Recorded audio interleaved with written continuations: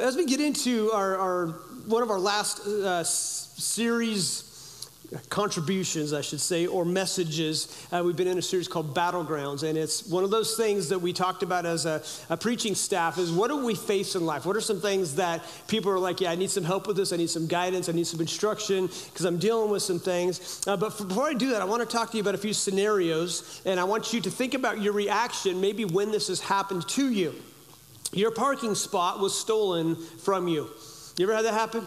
Like you got your blinker on, you're like waiting for somebody to back out, and you start to go and somebody else cuts in front of you. I hope that did not happen in church, because that's illegal here. You gotta be nice to your family. You ever had that happen to you? Like somebody took your spot? I mean, how does that make you feel? Another scenario, others get a raise or a bonus, but not you. How's that make you feel? Someone else gets the promotion that you wanted, and you had seniority, but you didn't get it. Somebody else married that guy that you wanted to marry, and you didn't get him. And now you're probably thankful because you realize how it turns out. You ever see how that happens, all right? Y'all have Facebook, you're like, oh, wow, thank you, Jesus, that didn't work, all right? She's suffering, and it's not me. All right, let's move on. Ladies, maybe another lady gets a new bag or a new dress or something that you like, and you see it and you didn't get one, and you see it and you're like, wow, I kind of like that, but I don't have one. Men, ladies, you hunt too, but in the season, there's somebody else got a big buck or a big elk, but you didn't. And so how do these make you feel? How do these scenarios, and we can make up a lot of them, but how do these actually make you feel inside? Especially the parking one. There's a common phrase that kids use, especially siblings, and they say this when they don't feel something isn't fair. What do they say? Say it with me. So just humor me. Say, it's not fair. Who decides what's fair anyway, right? But we have this mentality of it's not fair, and we've all said this, or at least displayed this in our minds or out loud. You took my spot. It's public parking. Right? Is your name on that? Now, some of y'all are sitting in different chairs tonight. Yeah. Eric and DeAndre, you guys mess me up because they're always over there, and they're sitting there now. But I was kind of wondering, did Bob and Jennifer take your spot? And because they're normally here. Guys, I pay attention. Like, Brandon and Becky are my consistent. Like you, thank you for being consistent in my life. But some of y'all, if I don't look at you, I think you didn't show up to church. And you're like, well, no, we were just sitting a couple rows back. Don't do that to old people like me. It's like we have our system, right? It's like putting a wrench where it shouldn't be. It doesn't work. But I don't know if there's tension going on here. But y'all sitting, you're in different places, and you mess me up, okay? Because I'm gonna have a hard time preaching now because. I might call you Eric, and I might call you Bob, which would be bad because you're a woman. But that's where he sits. But we go through these things in life, and we will say, hey, that's not fair. It's not fair. And so today we are going to talk about entitlement, all right? We've all had this little entitlement mentality, and so let me get into the heart of my beginning here. We again have all said this, or at least displayed it in our minds. You took my place, but it's public parking. And the question I have is what's my problem? Do you ever ask yourself, like, why does this bug me? Why is it that, I have if you ever go to the store and I'm in line, don't follow me. Because I'm the guy that goes to the shortest line, and I calculate. I'm not impatient. I'm a good time manager. That's why traffic bothers me. And I will look at the line and I will watch like an algorithm. See, I invented algorithm for computers, and I'm going, that line is probably going to be faster because that guy only has 5 items in his cart and this one has 16 items. And so I'm calculating. Anybody else weird like me? Like you're just calculating, and the shortest line is almost always the longest one. Because I will get there and they're either going to change cashiers or they run out of tape. And I'm like, and then I'm competitive, and I'm watching the person that got in line, in the line that I was thinking about getting into, they're already out the door at Costco and they're driving off, and I'm still in line. And I'm just like, this is not fair. This is not fair. Like, it's not fair. What is it in us that have this little selfishness thing? And what is my problem? Well, the problem really is sin, because sin is selfish. There is no sin that's committed that's not selfish. Sin is always about me. It's always about what I want. All right, so we have to deal with that. All of us have the seed of selfishness in us that we have to deal with at one level or another, and we will fight it to the day we die. What I know about the battleground things that we've been talking about, they're not things that we can kill. We've had to learn how to control them again. And if this selfish seed is allowed to take root and grow, it becomes a tree of entitlement. So the title, again, of today's message is Taming the Entitlement Mentality. We can't kill it. We have to tame it. If you watch Lord of the Rings, there's a chapter called The Taming of Smeagol. All right, I was seeing if there were any of them out there. And that watched that, The Taming of Smeagol. Smeagol is the character. He's like a little bipolar-y. And again, I don't get offended. I said that one time in church, and man, I got raked over the coals. You give like 60 people got saved, and they're like, you said that word. And I was like, what did I do? I'm sorry. I said they were spiritually bipolar. Like they serve God one day and don't serve God the other day. And you can't win as a pastor sometimes. It's like no matter what you say, you're going to get in trouble.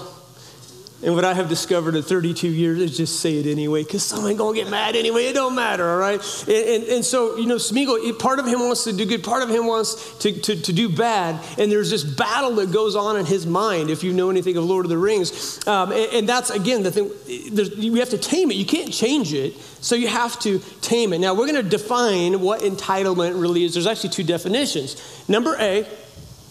Number A. A is a letter, just so you know. All right? I would never make it in the public school system. Actually, today I probably could say it. It's a number and it'd be fine. Don't you tell me what it is. All right, let's get into this. A is a right to benefits specified especially by law or contract. In other words, you work your job, you're entitled to a paycheck. Okay, you do something, you're entitled to this because there's an agreement, there's a contract with that. B, this belief is that one is deserving of or entitled to certain privileges, and I would add to, and not having to work for it. Like that's what we're discussing. So A is the good one. A is, no, I'm entitled to a paycheck because I did the work. B is like, I deserve it, and I shouldn't have to work for it. And that is the thing that is prevalent in our society today, is we all want something for nothing. I say we all, human nature, wants something for nothing. How do we tame this? How do we get over this? You see, dealing with entitlement starts with honesty, okay? Because it lives in me. I can't keep it at bay, I can't kill it, so I have to keep it at bay. Here's a little story. I was bringing a group of Royal Rangers back years ago out of McCall, and we had a ranger camp up there. We're coming back. We were getting down into Eagle, and we saw smoke up ahead. And as I'm driving, it's closer, and it's a cement truck, and it's on fire. And we all kind of like fire, right? Everybody sees smoke. What do? We tend to look. And so I drive by it, and the driver's out there. He's got this little weenie fire extinguisher that belongs in like a pop-up camper, right? Because I have one, little tiny thing. And he had already used it. And he was standing in the grass just talking as the middle of the cement truck was on fire. And he's just talking to his buddy. And I'm like, dude, what are you doing? He's like, what else can I do? I said, is there tools in there? He's like, well, yeah. I said, well, let's get the tools out of it. Because my dad owned a logging company. We have equipment. It's like you save what you can. Okay, the cab was on fire. It was the middle where the cement thing is. And it was oil burning. And so anyway, I'm chucking tools out. I'm just taking charge. Okay, I may not be large, but I take charge. And that's what I did. I was like throwing, because I'm thinking about the owner here. And so I went and got my fire extinguisher, which was a little bit bigger than a camper, out of my pickup. And I start shooting the flames, just and I know that with my little fire extinguisher, I have a limitation of how much I can use. But I thought if I can just keep it at bay, if I can keep it knocked down, the owner of this cement truck is not going to have to buy a whole new one, because you're like, well, it has insurance, but there's still a deductible, okay? I'm thinking about this. Let's keep it at bay. So it'd flare up, I'd knock it down. It'd flare up, I'd knock it down. Couldn't put it out, but I kept it knocked down until the fire truck got there. And I'm sure the fire guys were really mad at me, because firemen love fire. And they like big fire. They don't like little fire. I did not get a pat on the back of them guys. Man, just go, way to keep this thing knocked down. They were like, you little jerk. You civilian. We wanted it engulfed in flames, because if you're a firefighter, you know one. You're a pyro, and they're a pyro. You know of what I speak. I'm telling you the truth. Firemen, they like fire. They do like to put fire out, but there's something about fire that they like. Am I not correct? You know I'm right. Okay, there's some pyro to every fire person. Can I even say fireman these days without offending somebody? We'll talk about offense some other time. We did 2 weeks ago. You should get over it.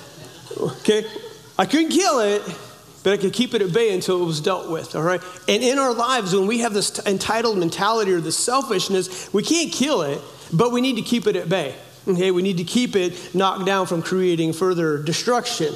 Now, all of us have basic human tendencies. We all do. We all have these tendencies as humans, okay? Stereotypical humans, we have these tendencies just like a cat has tendencies. A cat, if it's a good cat or a decent cat, a cat still is attracted to shiny things. Even mountain lions are attracted to shiny things. I've heard that you can put a CD, if you guys all know what those are. Like what? What's that? It's a round disc. It's shiny.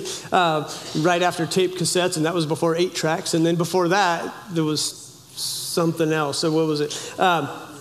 I'm just seeing who's older than me. That's why I'm asking the question. All right. And they're shiny. And even mountain lions will go towards something that's shiny. I was watching my cat yesterday in the garage. It was chasing a spider and was just patting it, just flicking it. And finally I'm like, man, if you're not going to kill it, right, quit playing with your food. And I stepped on the spider, and the cat looks at me like, that was my toy. Like seriously, looks at me like, what did you just do? And like I squished it, okay, because it wasn't going to kill it. We have basic tendencies. And I will tell you this about bad tendencies. If bad tendencies aren't kept in check, they will soon take over. They really will. All right, let's get into the Bible story. Jesus addresses this tendency in Matthew chapter 20, 1 through 16. And again, my version's a little bit different than what's going to be on the screen. I told you a few weeks ago that my version, I think you have to buy it or something. And I'm all about frugal. So I'm going to go with the cheap version. You will be less spiritual, not as close to Jesus as I am reading my Bible. But so the wording may be a tiny different, but the meaning's the same. And here's what it says. For Jesus is telling the story. He says, for the kingdom of heaven is like a landowner who went out early in the morning to hire men to work in his vineyard. He agreed to pay them a denarius for the day, and he sent them into his vineyard. Now, this is a 12-hour workday. The day starts at 6 a.m. A denarius was a day's wage. It wasn't, they didn't have like a lot of different pay scales. It was like, you get this, we'll just say $200. You get $200 for a 12-hour day to work in my vineyard, and they agreed to do this. So they went and they worked in the vineyard. About the third hour, so let's say 9 a.m., he went out and he saw others standing in the marketplace doing nothing.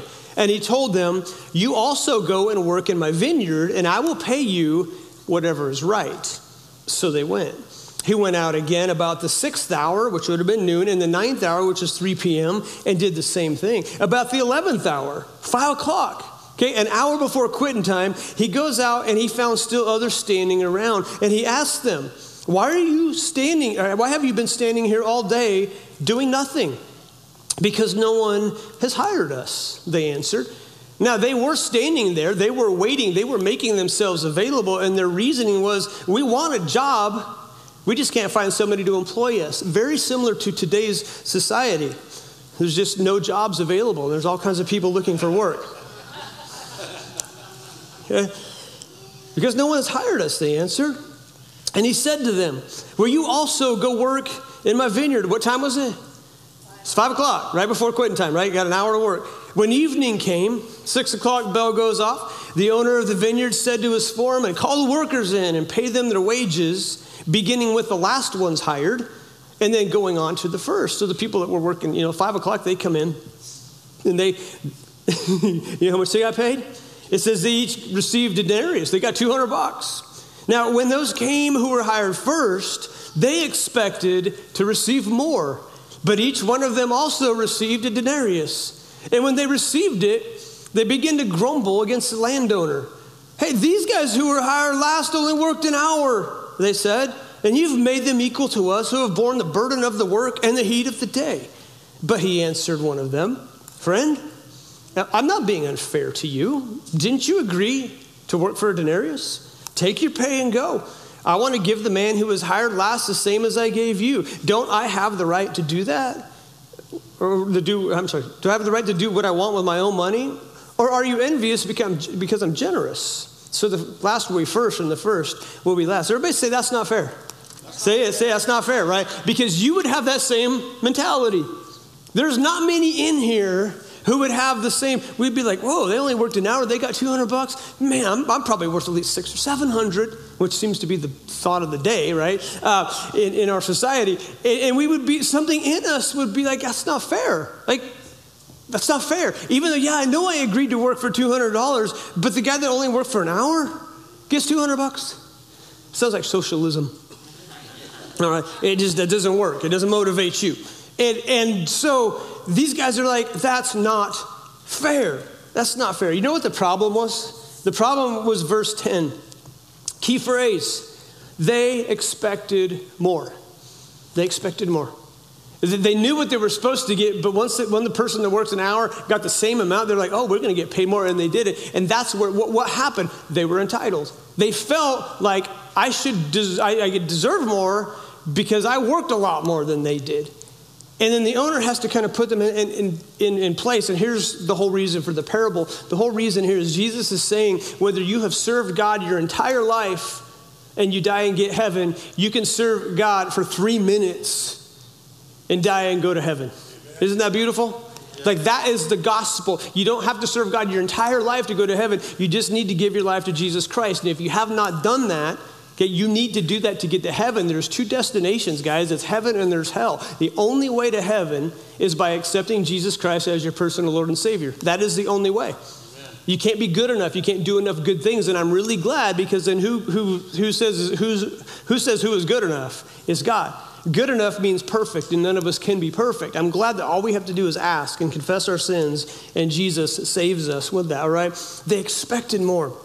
Let's talk about some things that are going on in our world today. Let's talk about fast food. Who here maybe worked fast food when you were in high school? Like summer job? A couple of you. I worked in the woods. I wished I could have worked in fast food. All right. I worked in the woods. We logged all summer long, 10-hour days, 5 days a week. We could not wait for school to start. Like me and my brothers, it was like we could sleep until 7. Like this is going to be great. And so we worked summer jobs. Who had summer jobs? Most people had summer jobs. All right. Who did just travel baseball your whole summer and your parents paid for all of it? Yeah, I was just wondering. Okay, it got really quiet there. If you're online, I just killed the crowd. There's certain things that you don't say. All right, there's nothing wrong with travel teams, but I want to show you what it can actually do if we don't allow our kids or force our kids at times to work. It could create something that's not healthy, okay? Now, let me tell you something about minimum wage. There's a minimum wage. Minimum wage wasn't designed to feed an entire family. Okay? Summer jobs, let me just tell you, they were designed to teach you how to work, okay, to get you some money to pay for stuff that you need to pay for so you could go back to school. Now, I'm not talking about management in those. I'm talking about you're actually just the server, you're cleaning tables. Those teach you work ethic. Right? There's a minimum wage for a reason. It's made to be a kind of a temporary job because if you're making $7-8 an hour, okay, your sights will be on 15. Well, now we're paying 15, 16, 17 for Taco Bell or whatever it is, and your sights can be higher. So it's kind of relevant to the current day, but those jobs were designed to get you through the summer. When we moved here 25 years ago, Arctic Circle was built about a year later. Chuck was a friend of ours. When our church was littler, we would go Sunday nights after church remember Sunday night service? It wasn't life group, it was church, right? And so we would go to Arctic Circle, and he loved it there. He was born again, and he would tell me, he said, I got stacks of kids lined up begging me for a job. He had to go to a bunch of part-time, he said, because I have so many students that want to work, I just don't have enough positions. So it's like today, same thing, right? No, and he said that these kids want to work, and I'm having to go part-time, and I love that. You have teenagers that are begging for work. They're begging, can you please give me a job at Arctic Circle? And that was a beautiful thing. Today, it's not so much like that. Now we're begging people to work so we can actually eat, right? Something's happened. What changed? Well, we're going to talk about this, all right? I'm going to tell you what I think about it. I may not be right, but I probably am. All right. Let me tell you first about my cat. I have a cat. You ever seen my cat? This little Siamese cat. I post pictures of my cat. Who has not seen my cat? If you've not seen my cat, I will pick it up off the road and I will post it and say, look at what I found on the road. Y'all know that I'm looking for stuff, right? I have this cat. And this cat had a problem. And the problem was called a kitten. That was the problem. My cat wasn't the problem. She produced a problem. And so this cat, because of where we live, we're out in the country, I have a cat that's a hunter. She hunts gophers and mice, and that's the reason I have her. I don't have her as a garage princess just because. And so she has this litter of kittens, and we gave some away, but I had one cat left over, and we're like, we should try to keep this cat. And so Alice, that's her name, Alice would go out, and she'd hunt, she'd bring back a mouse, and she would show her little offspring, this is what you do. This is what you do as a cat. This is the reason we exist. This is the reason that I get fed, is we hunt. And the little cat would play with it and be like, yeah, whatever. And that cat grew up a little bit, and it wouldn't go outside. It wanted to stay in the garage because I have garage cats. Well, I was feeding it, giving it water. And what it considered adventure, it would go to the door of the garage and go, that's nice, and just walk out. Like, it didn't even want to go off the pavement or the garage floor. It didn't want to. It didn't like the dirt. And I'm looking at the cat going, cat, you were not here for me just to feed you. You exist to hunt. And if you don't hunt, things are going to happen. And so it got drastic enough that I realized that as long as I keep feeding this cat, it's not going to do what it was created to do. And we had a vole problem. Voles are little mice, and they were digging holes in our ball fields. And so I said, you know what, I'm gonna make a church cat. And that cat is going to be forced to hunt. So I bring this cat to the church, and I bring food, and I bring water. And it's going to be the cat. It's going to be my church cat. It's going to kill the mice. It's going to be a win-win. It's going to learn to work. It's going to get rid of our mouse problem out in the ball fields, and everything's going to be good. And the cat, it lasted about a day, and then it disappeared. And I know what happened. One of y'all in a subdivision close to the church, you had this thing show up on your doorstep one day, and it started talking trash about me. That pastor doesn't feed me, right? And that's what it did. And you brought it in, and you have no idea that you have created an entitled cat, right? And it's totally mooching off of you now as we speak. And every day it gets up and it laughs, and it's like, I have got this one pulled over on these people, right?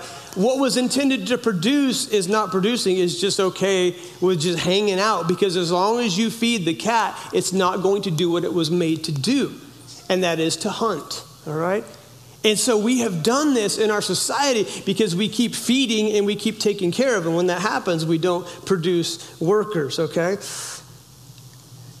So expectations. Our expectations aren't met, we tend to complain. Again, our human nature, I call it Eve syndrome.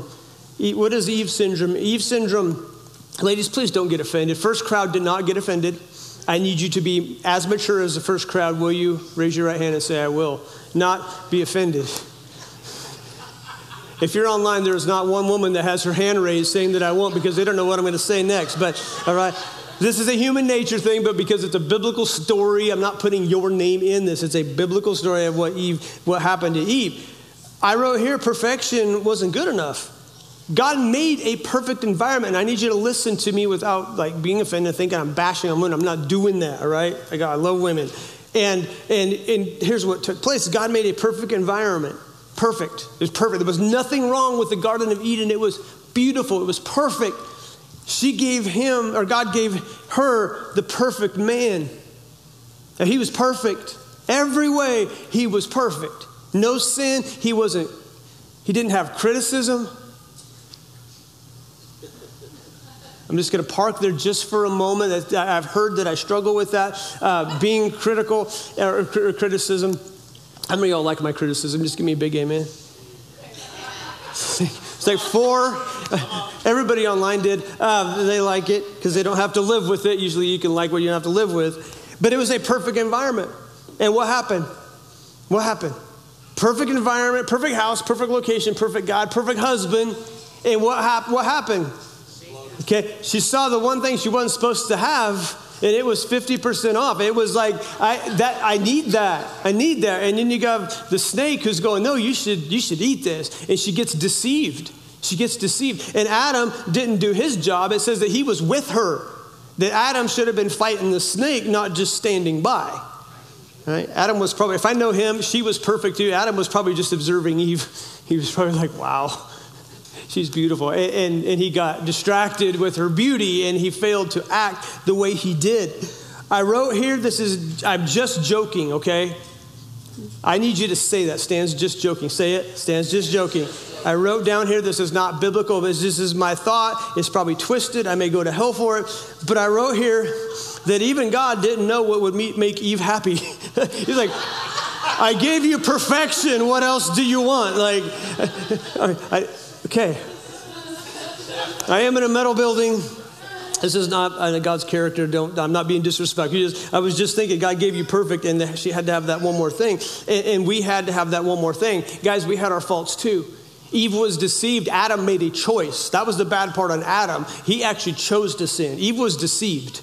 She didn't know what sin was. She didn't know what consequences were. So we have to give Eve a break, because I've heard people bash on her. We have to give her a break. She didn't know what consequences were. She didn't know cause and effect. So she had no previous experience of what a sin was, because she was sinless at that point. So we can't be judgmental on her. She didn't know that. We know fire is hot because we've seen burns. She didn't know what a burn was. But they discovered the hard way what sin did. And again, that's why Jesus came. You see, this cat food is easier than hunting, but it's not near as fulfilling, okay? Here's what I know. What starts as generosity can become an expectation. What starts as generosity can become an expectation. Let me say it. Your kids need to work. Your kids need to struggle. They need chores. If you don't give them responsibilities, you will create little monsters if you do everything for them. And little monsters turn into big monsters. Ladies, if you're looking for a husband and his mom does everything for him, when you get married, what is he going to expect you to do? Everything for him.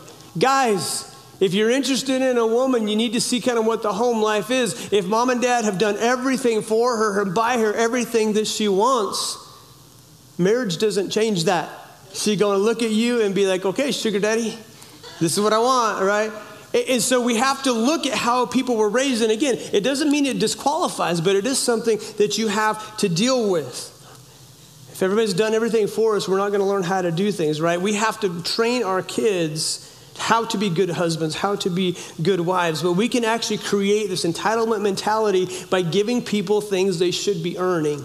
And we will come back to that in a few moments, all right? I believe this is what COVID did. COVID money given to individuals, okay? And thank you for paying taxes so that they could give it away.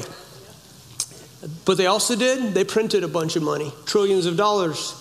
And we are reaping the effect of that today. It's called inflation, because when you flood things with money, the value of things, okay, the cost of things go up. So it creates this problem. Now, COVID money was given, okay, to help keep the economy going. It wasn't all a bad thing. The problem is it kept getting given.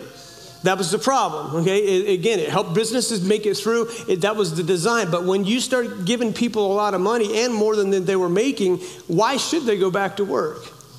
Why should they go back to work?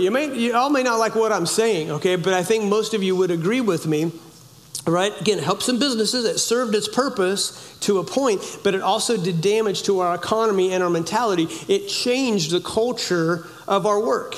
It changed. And if you don't believe me, just look at all the help wanted signs. You're like, where are the workers? Where are the workers? Where are the teenagers working, fast food jobs or these jobs? Where are they? Let me tell you, this might be tough, but if you're paying for everything they need, why would they work? As parents, we have to say, hey, if you want this, okay, there's got to be a job. And again, we'll talk about that in just a moment. Now, if you grew up in a home that required you to work, you probably have a less entitled attitude to work with, because work ethic tends to keep entitlement at bay. Work ethic is necessary. Work ethic is important. So how do we tame it? Let's get into the nuts and bolts of how to deal with this. How do we tame entitlement? The Apostle Paul wrote something in 1 Corinthians 13:11. Here's what he said. He said, when I was a child, I talked like a child. I thought like a child. I reasoned like a child. But when I became a man, I put childish ways behind me.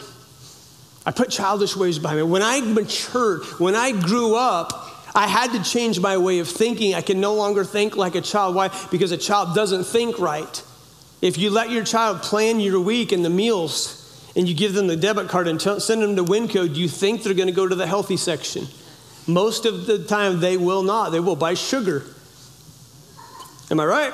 That's what kids do, right? Now, there's the anomaly. Some kids, they like celery. I like celery with lots of peanut butter.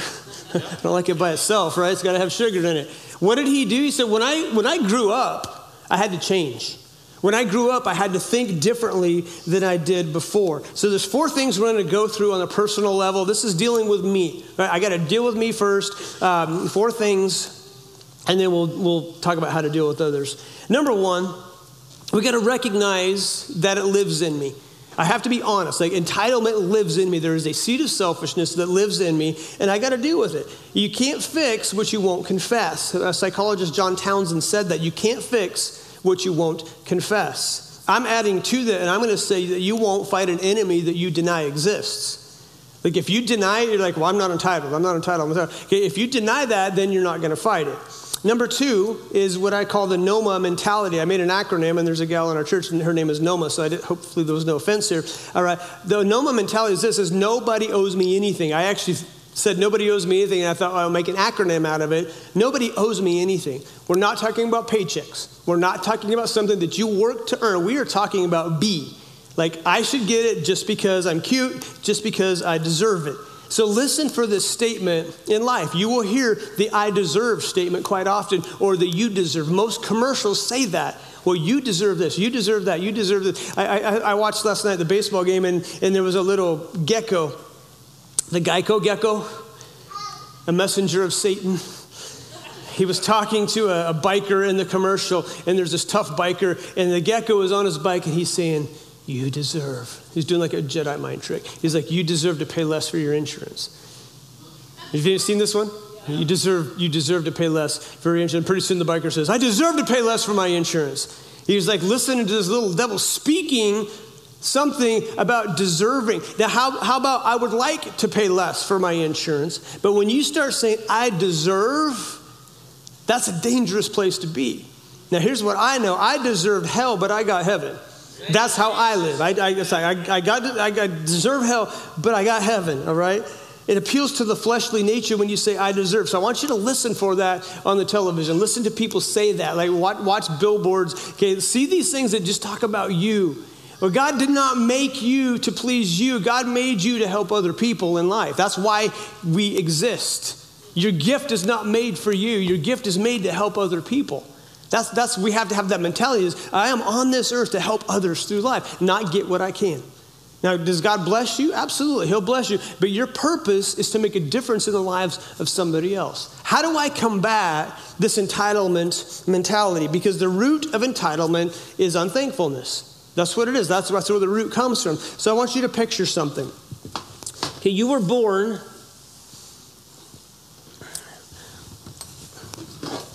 like this. You were clean. Okay? That's you. About 2 months into this whole thing, you start screaming because you want to be fed. So little seeds of entitlement, okay, begin to get into your life. You were born clean, and then about 6 months, okay, it gets worse. And at about 10 years old, okay, you're pretty much full of entitlement. Like that's you.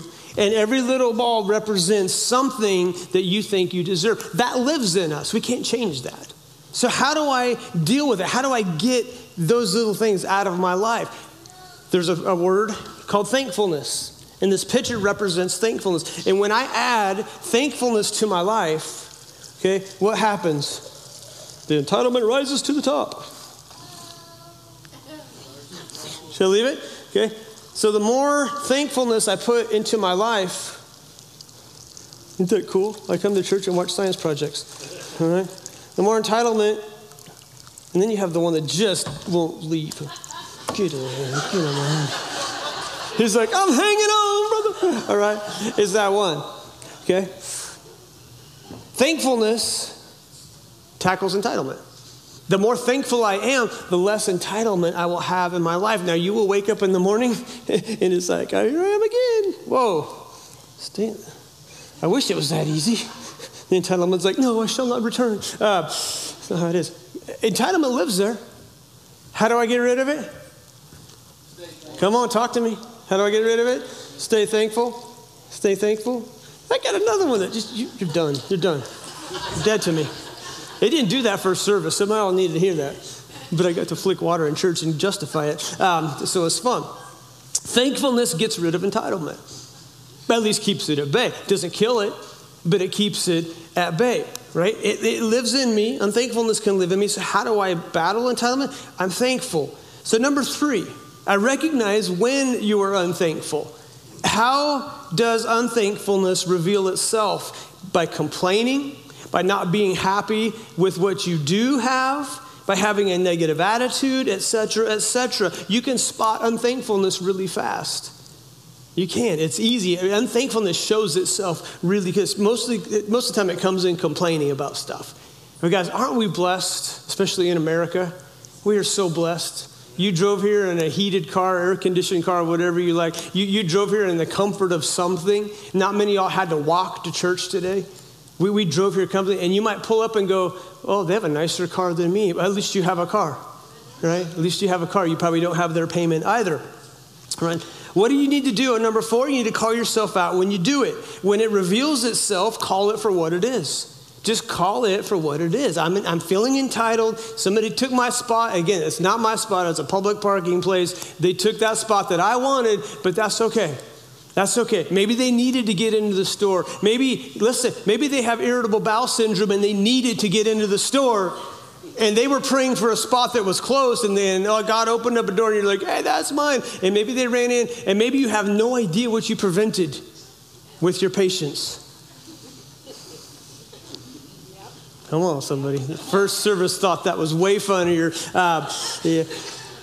We don't know what's going on in their life. But why do we think we earn that? Now, let's talk about other people, because it's a lot more fun. Let's talk about dealing with it in other people. Now that we can discover, okay, how do I prevent this? So because of this, we are either fighting the entitlement mentality or we are feeding it. That's a true statement. We're either fighting it or we're feeding it. Okay? Feeding it means I deserve more. Fighting it says I'm thankful for what I have. I need to be thankful for what I have. How have we raised an entitled generation? There's 4 things that I see. Okay, I'm sure you could add more, but here's the 4 things that I see. Number 1, we have given people what they should be earning. We have given people what they should be earning. Too many parents have this idea that they don't want their kids to go through what you went through. And I think a normal parent feels that way. I don't want my kid to struggle like I struggled. I don't want my kid to have to be, as responsible as I was because I was forced to work or I was forced to do. Okay, I don't want my kids to have to go through that. But I will tell you, what you went through made you. What you went through made you tough. It made you resilient. It made you responsible. It made you who you are, because hard things make us who we are. It's not the soft things that make us. It's the hard things that make us. We go to a gym, or maybe you go to a gym. Pastor Stevie goes to a gym. I drive by the gym. I can pack stuff out. I hike, but I don't go to the gym. I just praise Jesus for those that are in the gym. I have my different ministry. All right. Again, I can hike mountains because I grew up in that. But I don't just go to the gym. But if you go there expecting it to be easy, you're not going to come out strong. Who wants to go to easy gym? We could probably make a lot of money. Easy gym, where you don't have to work out. Yeah, no, that's not what it is. That's why, as our pastors, we have to be tough on y'all sometimes. We have to say, guys, this is where we need to be a little stronger. This is where we need to parent a little better, all right? We have to understand that our kids need hard stuff. I was at the store the other day, and there's this kid named Daniel. I knew his name was Daniel because they had a name tag that said Daniel. He's a thief and stole Daniel's name tag. But either way, I watched him at Ridley's. He was out there pushing carts. And I don't know how old he is. He's probably late teens. He's out there just pushing carts, and he's working hard. And I watched him when I pulled in, and I went in and got something. I came out, and Daniel's still out there just putting carts away. And I said, hey, Daniel. I got out of my car, and I gave him some cash. I said, Daniel, this is for working, because you're doing a good job, buddy. And I drove off. And he's like, what? I just got a tip? Yeah, you got a tip because you're working hard. And I hope it did something in him. I hope that he realized that somebody recognized hard work, that he was willing to go out there and push carts and do what needed to be done. And then I saw him a couple hours later. I went back into town. He was riding his bike back into town. And I thought, man, he rides his bike to work and he works hard. He deserves a tip. So if you all see Daniel at Ridley's working hard, tip him something. And I dare you to tip him more than I did. And I'm not going to tell you how much it was, because then it's going to up the ante a little bit. But man, you help that young man realize that somebody recognizes hard work. Somebody recognizes the willingness to work. Number 2, recognize where you are feeding this in your kids or those under your leadership. Oftentimes we think we are helping, but it's just enabling. And it's not your heart or your motive that is wrong. Understand that. It's not your heart that's wrong. It's not your motive that is wrong. What we're looking at, okay, is results of your help. I'm not questioning your motive, but entitlement is not your intended result, but it is the result. I don't know of any parent who says, I just want my kid to have a super easy life so they grow up to be lazy and unproductive. Right? There's no parent that I've talked to that ever says that. I just want my kid just to have an easy life and not do anything for society. No, we all want our kids or those under our charge or our leadership to be productive, to produce something, to make a difference in this world, don't we? That's what we want. We want our kids to not be lazy. But sometimes we can create a laziness by giving them everything, giving them something they should be earning for themselves, and that is number 3. Don't do for others what they should be earning for themselves. Chores, cleanup. If they complain about taking the garbage out, quit feeding them. It's pretty easy. Hunger will drive them to take the garbage out. It will. There's got to be consequences for not doing. Okay, and hear me on this. If they don't want to do chores, take your phone away from them, the one that you pay for, that they think is theirs. They talk about my iPhone. Set them straight. That is not yours. That is mine. You are borrowing it. And if they make the payment and they're part of your plan, they're only paying a portion of what you're paying on the big end. And then you can play let's make a deal. You guys pay the main part of it, and I'll pay you $10 a month, and then you can call it your phone. So just set that straight. It is not their phone. So if they don't take the garbage out, say, you know what? Yeah, you don't have to take the garbage out, but you're not going to have a phone, or you're going to walk to school, or you're going to take the bus if you're taking them to school, and maybe they're okay with that. Find something that works. I know when my son was in high school, he hated getting dropped off in the minivan. He hated it. And we had a nice minivan, man. This thing had TVs that folded down. It had leather seats that were heated. I mean, it was a nice Dodge Grand minivan. I loved it. It got 22 miles a gallon. That's all I cared about. I didn't care about style. I mean, but he would he just didn't like it. He just didn't like getting dropped off in the minivan. And I'm like, bro, half of CUNA gets dropped off in minivans.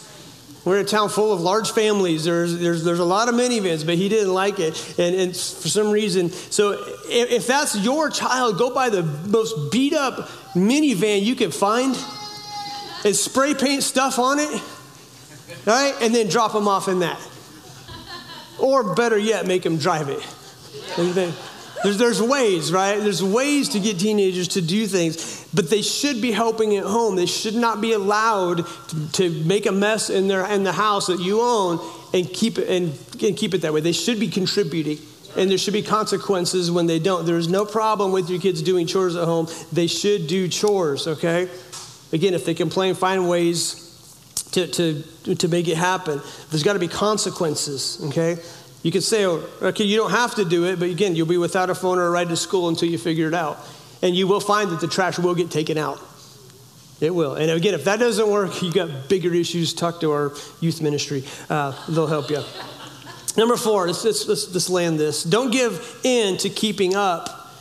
Your kids or other employees that you're over may say, well, other kids have this. What are they saying? It's not fair. And it's not fair attitude. What about today's Bible story, right? And here's this. I should have made this a slide. I didn't, so I'm going to repeat it twice. I think too often we're more concerned about their feelings than we are their maturity. I think too often we are more concerned with people's feelings than their maturity.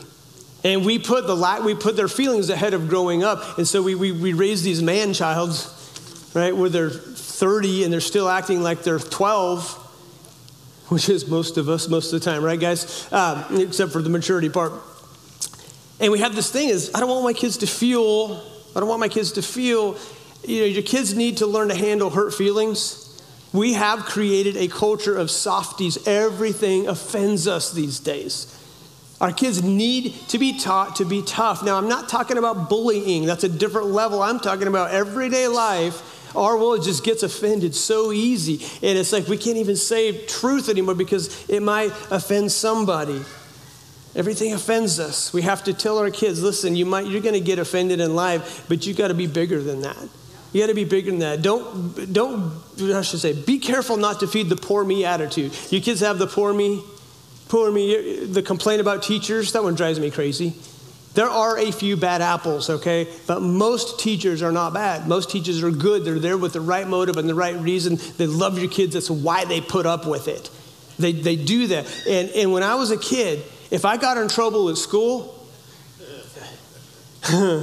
not only did I get in trouble at school, I got whooped when I got home. It's like, you did what? Oh, you got in trouble. Yeah, well, now you're going to get a spanking because you did something, disobeyed your teacher. You're smarted off your teacher. My parents not one time ever went to the school, all right, to defend my point. You got my little Stanley in trouble? Why did you get him in trouble? Granted, my parents knew me. Everything I did deserved it. I deserved. Okay, does anybody remember the circle on the chalkboard? If you're younger, I want you to picture something. This is what you could do as a teacher. When you got in trouble, they went up to the chalkboard, which was in front. There was none of this, digital screens. It was a chalkboard, and they would draw a circle in the chalkboard. And I would have to stand there with my nose in the circle like this in front of the whole class. And you'd have to stand there, and there was no time on it. It was when you're done, you're done. Like, there's no ding. And so I would stand there. And I remember one time I erased the circle with my nose. Just erased it. That's what my teachers had to put up with. And then my friend Jeremy got in trouble. He got to stand by me too. And so we're just standing there with our nose in the chalkboard. And guess what? The school never got sued. The teacher never got sued. The teacher never got talked to by my parents other than, thank you for helping us discipline this little demon. Thank you for helping us parent this kid because we're having a hard time doing it ourselves. Spankings don't seem to be working, but he gets one every day just because. No, I earned every single one except for one that my brother did it. Y'all know that story if you've been here very long. I figured my brother did something. I got in trouble for it, but I figured it made up for all the times that I didn't get caught. Remember those days? Now, I'm not saying we should bring back the chalkboard days. Maybe we should use the dry erase circle instead of chalk because, chalk is toxic. It can hurt you and make you an unproductive adult when you get bigger, right? Remember those days? Anybody grew up in a school like that? Come on. I was like, am I alone in this? Maybe it was a little country school. Our principal had a spanking paddle. There was a paddle. So you would get paddled at school and you would get paddled at home. It's just a different society. Now, again, if it is a legit beef you have, if a teacher is doing something immoral, unethical, absolutely, you can talk to them in a respectful way. There are some things that are going on in our world now that I'm like, yeah, that's not good, okay? I'm not saying that everything that teachers do these days is perfect. You understand what I'm saying, right? There are things that even a teacher these days, they can't deal with disrespect, and they should be able to. Amen. I'm like going to put it on the vote, bring back the paddle. And I'm not talking to go canoeing. I'm talking like discipline needs to happen. It needs to happen, right? Be careful not to feed the poor me attitude. So back to the story, let's end it. Stay away from the it's not fair attitude the workers had. Let's live a life of thankfulness. Let's live a life to recognize the seed of entitlement and selfishness does live in me. It does. We can't deny it. It lives there, it lives there, it lives there. If we can live a life of unthankfulness, I'm sure this is not edited. If we can live a life of thankfulness, okay, to be thankful, it will drive out the entitlement mentality. Now, this may be something you have to do every day. You get up in the morning and you got the little floaty balls back in your life, and you're like, okay, I need to deal with it.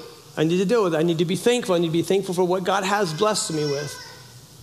And we just want to tell Jesus, thank you for dying for me, because that's really all I need is what he did for me, right? Heaven awaits. Everything else is just gravy. Everything else that God blesses me with is gravy.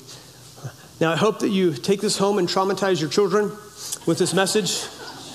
Let them know what I said. Pastor didn't give us some advice today. We're going to work on it. Okay.